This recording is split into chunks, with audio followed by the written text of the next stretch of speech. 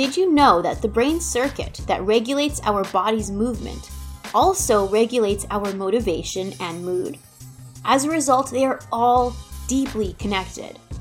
If you've ever had a few bad days or even weeks of eating unhealthy, being physically inactive, and perhaps you feel unmotivated or even temporarily have feelings of depression, I will explain all the neurobiology behind that. And in that knowledge comes power. Keep listening on to find out more, only here on the People Scientist Podcast.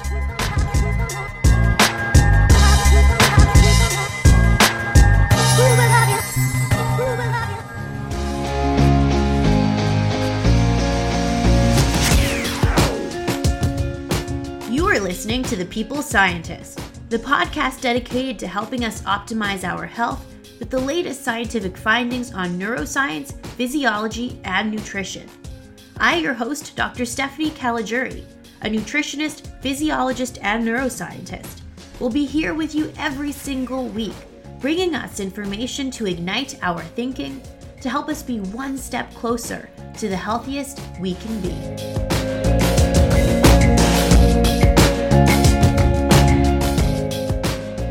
Hello, my People Scientist Army, and welcome back to the People Scientist Podcast for episode 46, where every week I arm us with some scientific evidence so we can all lead the healthy lives we want to live.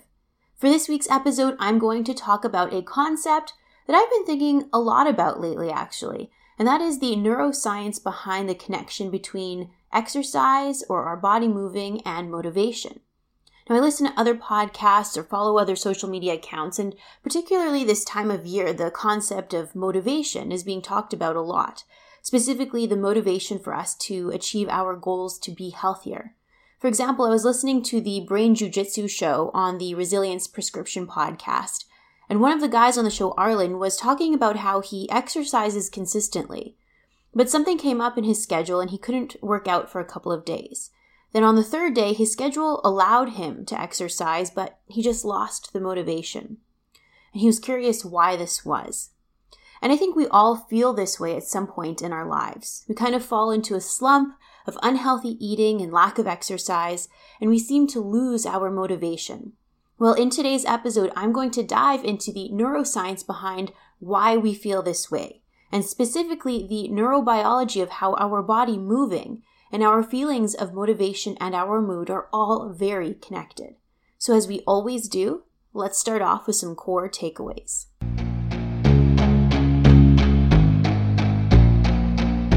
The brain circuit that controls our physical activity is the same brain circuit that regulates our feelings of motivation, mood, and our ability to pursue a goal. They are all deeply connected, and as a result, they can influence the ability to do the other. Physical activity, pursuing a goal, and positively anticipating something increases the activity of our brain reward circuit. Now, by activating this brain circuit, it can induce feelings of motivation and the ability to be more resilient against life's stressors. By contrast, a lot of scientific evidence illustrates that physical inactivity, eating an unhealthy, high-calorie diet, obesity or recent weight gain, poor sleep quality, or low testosterone levels can reduce the activity of this brain reward circuit, which can lead to unmotivated feelings and a lack of an ability to pursue a goal and being less resilient. So it can either be a beneficial or a negative cycle. Interestingly, scientists have illustrated that obesity is the cause of physical inactivity, not the other way around. The reason being an unhealthy high-calorie diet specifically leads to desensitization of the brain reward pathway, which directly impacts feelings of motivation and the ability to initiate physical activity.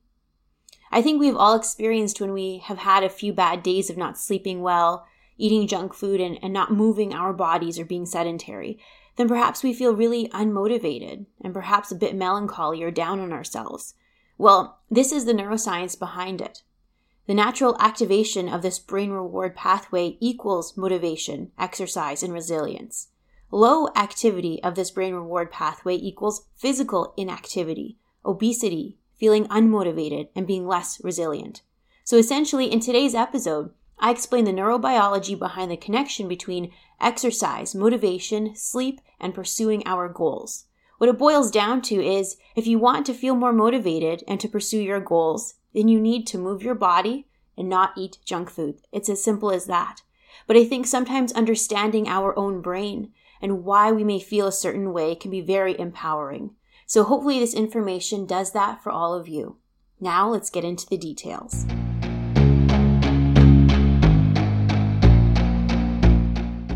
We have a neurotransmitter called dopamine that is really central to all of this. There are two brain circuits that respond to dopamine that regulate reward, pleasure, learning, motivation, and physical activity. Now, these circuits are called the nigrostriatal tract and the mesolimbic tract. These tracts include brain regions such as the substantia nigra, the striatum, the cortex, amygdala, hippocampus, and the ventral tegmentum. Now, to keep things simple throughout this episode, I will refer to these two tracts as the brain reward pathway. Now, this is a bit of an overgeneralization of these brain regions, but I'm doing this to allow for easy understanding, because I think for the grand majority of everyone listening to this episode, which specific brain region or the type of neuron I am referring to will not be important information. But if you have a specific question on the brain region or type of neuron, feel free to reach out to me on any of the social media platforms, and I'll have my handles in the description box to this episode. Now, many scientists such as Rugsager in 2017 and the journal Frontiers in Endocrinology have very nicely reviewed how our brain reward pathway regulates both our body's movement and our motivation and rewarding pleasurable feelings. This brain reward pathway has been studied extensively in the context of many clinical situations. For example, it has been studied extensively in the context of drug addiction, as drugs can hijack this brain circuit to unnaturally activate this system. And during times of drug withdrawal, this pathway can go through a rebound hypoexcitability, meaning if drugs unnaturally and temporarily increase the activity of this reward pathway, then the brain rebounds by having lower activity, which can lead to individuals feeling perhaps unmotivated and temporarily anxious and depressed. Over time, with regular drug use, it can cause our brain reward pathway to be less sensitive to dopamine. This has been illustrated with PET scans and how dopamine signaling and expression of dopamine receptors in the brain reward pathway are lower in individuals with drug addiction versus those without addiction. This was reviewed very nicely actually by my mentor, Paul Kenny, in the year 2013 in the journal Current Opinion in Neurobiology. Interestingly, in this review, Paul also mentions how we see a similar low activity and low dopamine receptor expression in the brain reward pathway in obesity and along with unhealthy eating.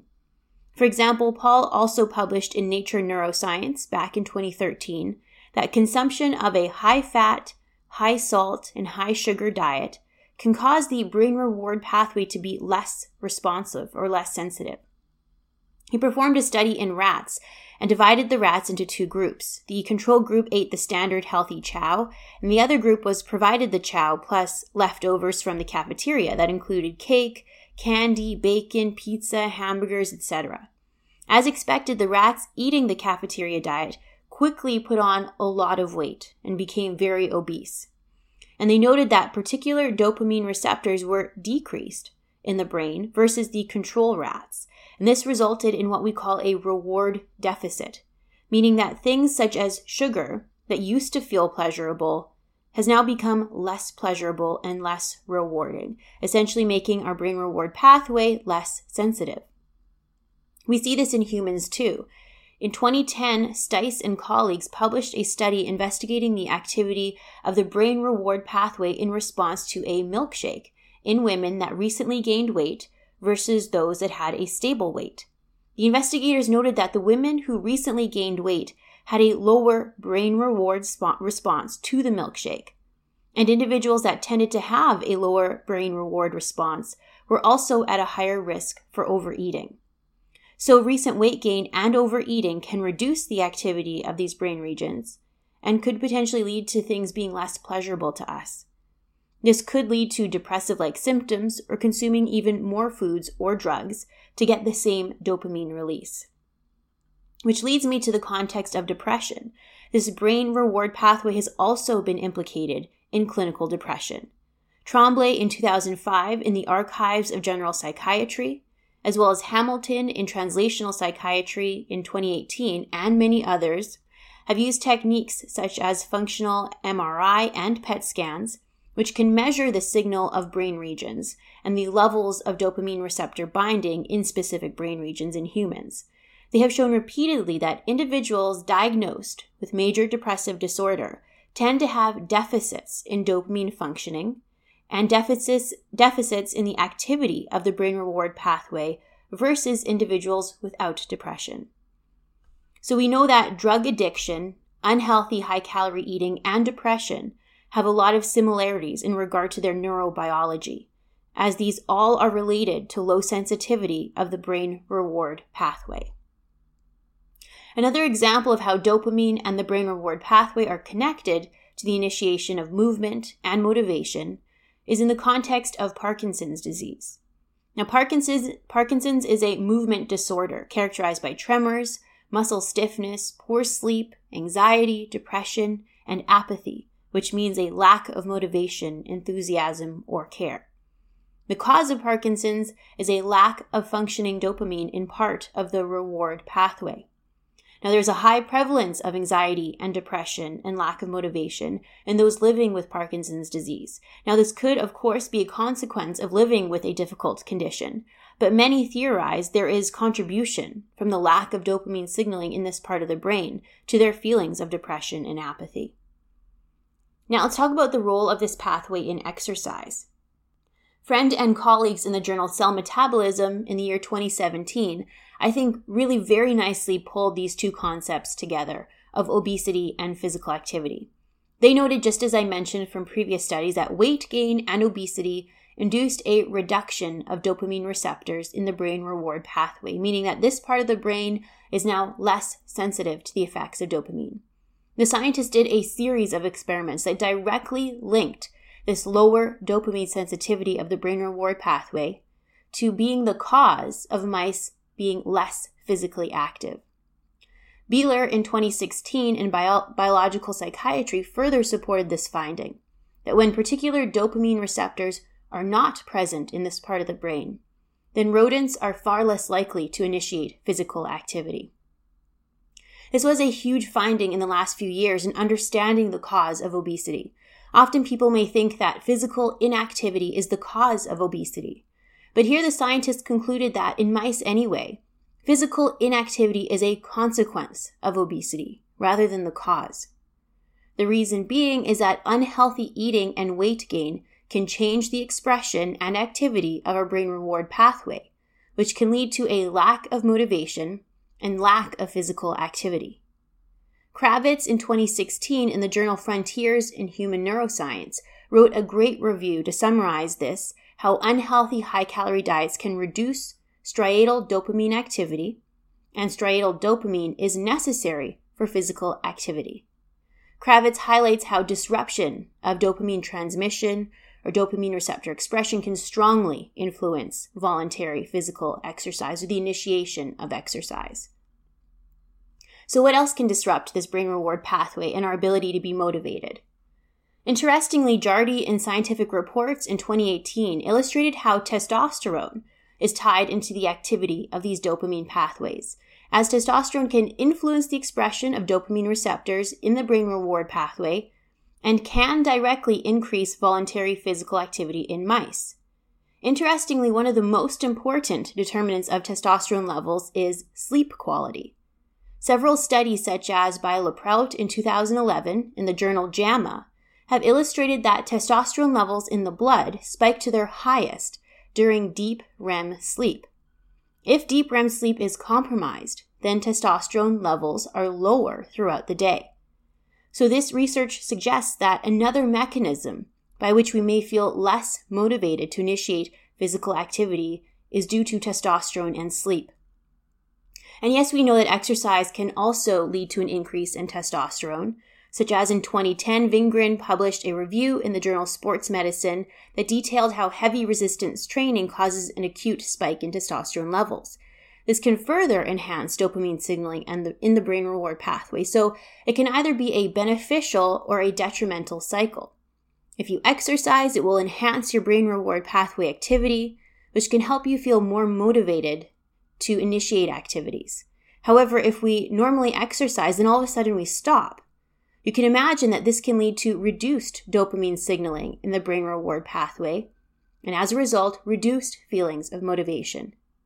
Brené in the journal Physiology and Behavior in 2007 confirms my theory by stating that after withdrawal from an excessive natural rewarding behavior such as consistent exercise, then we may show signs of temporary depression and anxiety and lack of motivation because of this low dopamine state. But this is reality. We can't always keep on track with our healthy way of living. Sometimes life will get in the way. So I think this data taken together can offer a potential answer to Arlen's question. And his question on the Brain Jiu-Jitsu show was, why after a couple of days of not exercising did he feel unmotivated to get back into the gym? And I think it's because we know physical activity activates this brain reward pathway and puts it in a high state of dopamine release, which will motivate us to pursue our goal and just enhance feelings of motivation. But the lack of exercise then put this brain region in a low dopamine state or low activity state. And that we know is related with low feelings of motivation and apathy and not wanting to pursue our goals. So that can explain the potential reason for not feeling motivated to get back into the gym. But the simple solution to that problem is to muster up the motivation to move your body again. Because we know that if the body's moving, it will reactivate that brain reward pathway, and it will be a cycle which will enhance our motivation. And that enhancement of motivation can enhance our physical activity even further. So it can either be a very beneficial cycle, or unfortunately, it can be a vicious, detrimental cycle. But perhaps now, because we understand why we may feel unmotivated or a bit more down than usual, hopefully that will help provide solace and empower us to gain control of our mood and our choices. Sometimes there is power in knowing why we feel a certain way. So let's talk about how exercise can be beneficial in regard to this brain reward pathway and our feelings of motivation and our ability to pursue our goals. Exercise interventions have been adopted in groups of individuals with low dopamine signaling in the brain reward pathway, such as in individuals with methamphetamine addiction and in those with Parkinson's disease.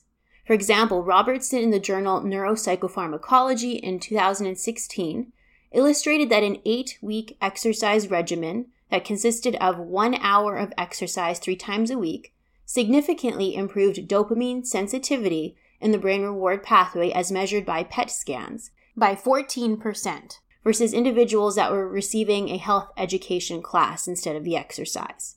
So after 8 weeks of exercising, it's already enhanced the sensitivity of that brain reward pathway. Ciccelli in 2018 in the journal Movement Disorders investigated the activity of the brain reward pathway and dopamine sensitivity using PET and functional MRI scans in habitual exercisers versus sedentary or non-exercising individuals living with Parkinson's disease. The scientists noted that in those individuals who exercised regularly, they had stronger dopamine signals, greater activity of the brain reward pathway, and lower apathy scores, meaning those who exercised were more motivated and had more enthusiasm than the sedentary individuals. So these clinical trials taken together illustrate that physical activity has the ability to enhance the brain reward pathway, the dopamine signaling and sensitivity, and can enhance measures of mood and motivation. Now, this is all important in the context of resilience. Greenwood in the journal Brain Research in 2019 really nicely reviewed how exercise enhances our mood and buffers the impact of negative events in our life. And there is neurobiology behind this to explain how. Exercise essentially puts our brain in a high dopamine state, which makes our brain reward pathway more sensitive to dopamine, which can shift the recruitment of the receptors away from the dopamine 2 receptors that are implicated in stress vulnerability and toward the dopamine 1 receptors, which are implicated in reward and resilience to stress. By contrast, if we are physically inactive, or perhaps live with a drug addiction or eat an unhealthy, high-calorie diet or have recently gained weight, then that can lead us to a low or insensitive dopamine state, which would make us more sensitive to life's stressors. Now, there was one question that was on my mind, and that was, okay, exercise activates our brain reward pathway and increases dopamine signaling, but so does sugar and so does drugs.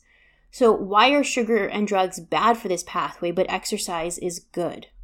Well, you see, sugar and drugs impact these brain regions differently than physical activity does. High intakes of sugar, weight gain, and drugs seem to reduce dopamine receptors in these brain regions, making this reward pathway less sensitive to dopamine over time. Whereas, interestingly, exercise has the opposite effect and increases the receptors and sensitivity to dopamine. As Foley in 2008 illustrated in mice that physical activity can change the expression of dopamine receptors in the brain, that over time increases the activity and sensitivity of the brain reward pathway. They had noted after 6 weeks of exercise in the rodents that it was sufficient to change the expression profiles of this brain reward pathway. What this means is an unhealthy diet and obesity reduce the sensitivity and activity of this important brain region, whereas exercise can increase it. But do keep in mind that it may take time. In clinical trials I mentioned above, the participants saw improvements in their brain reward pathway after 8 weeks of an exercise regimen. So these positive effects may not happen right away. Now, lastly, I want to talk about the role of genetics. You know how some people seem to find it easier to stay motivated and physically fit versus others?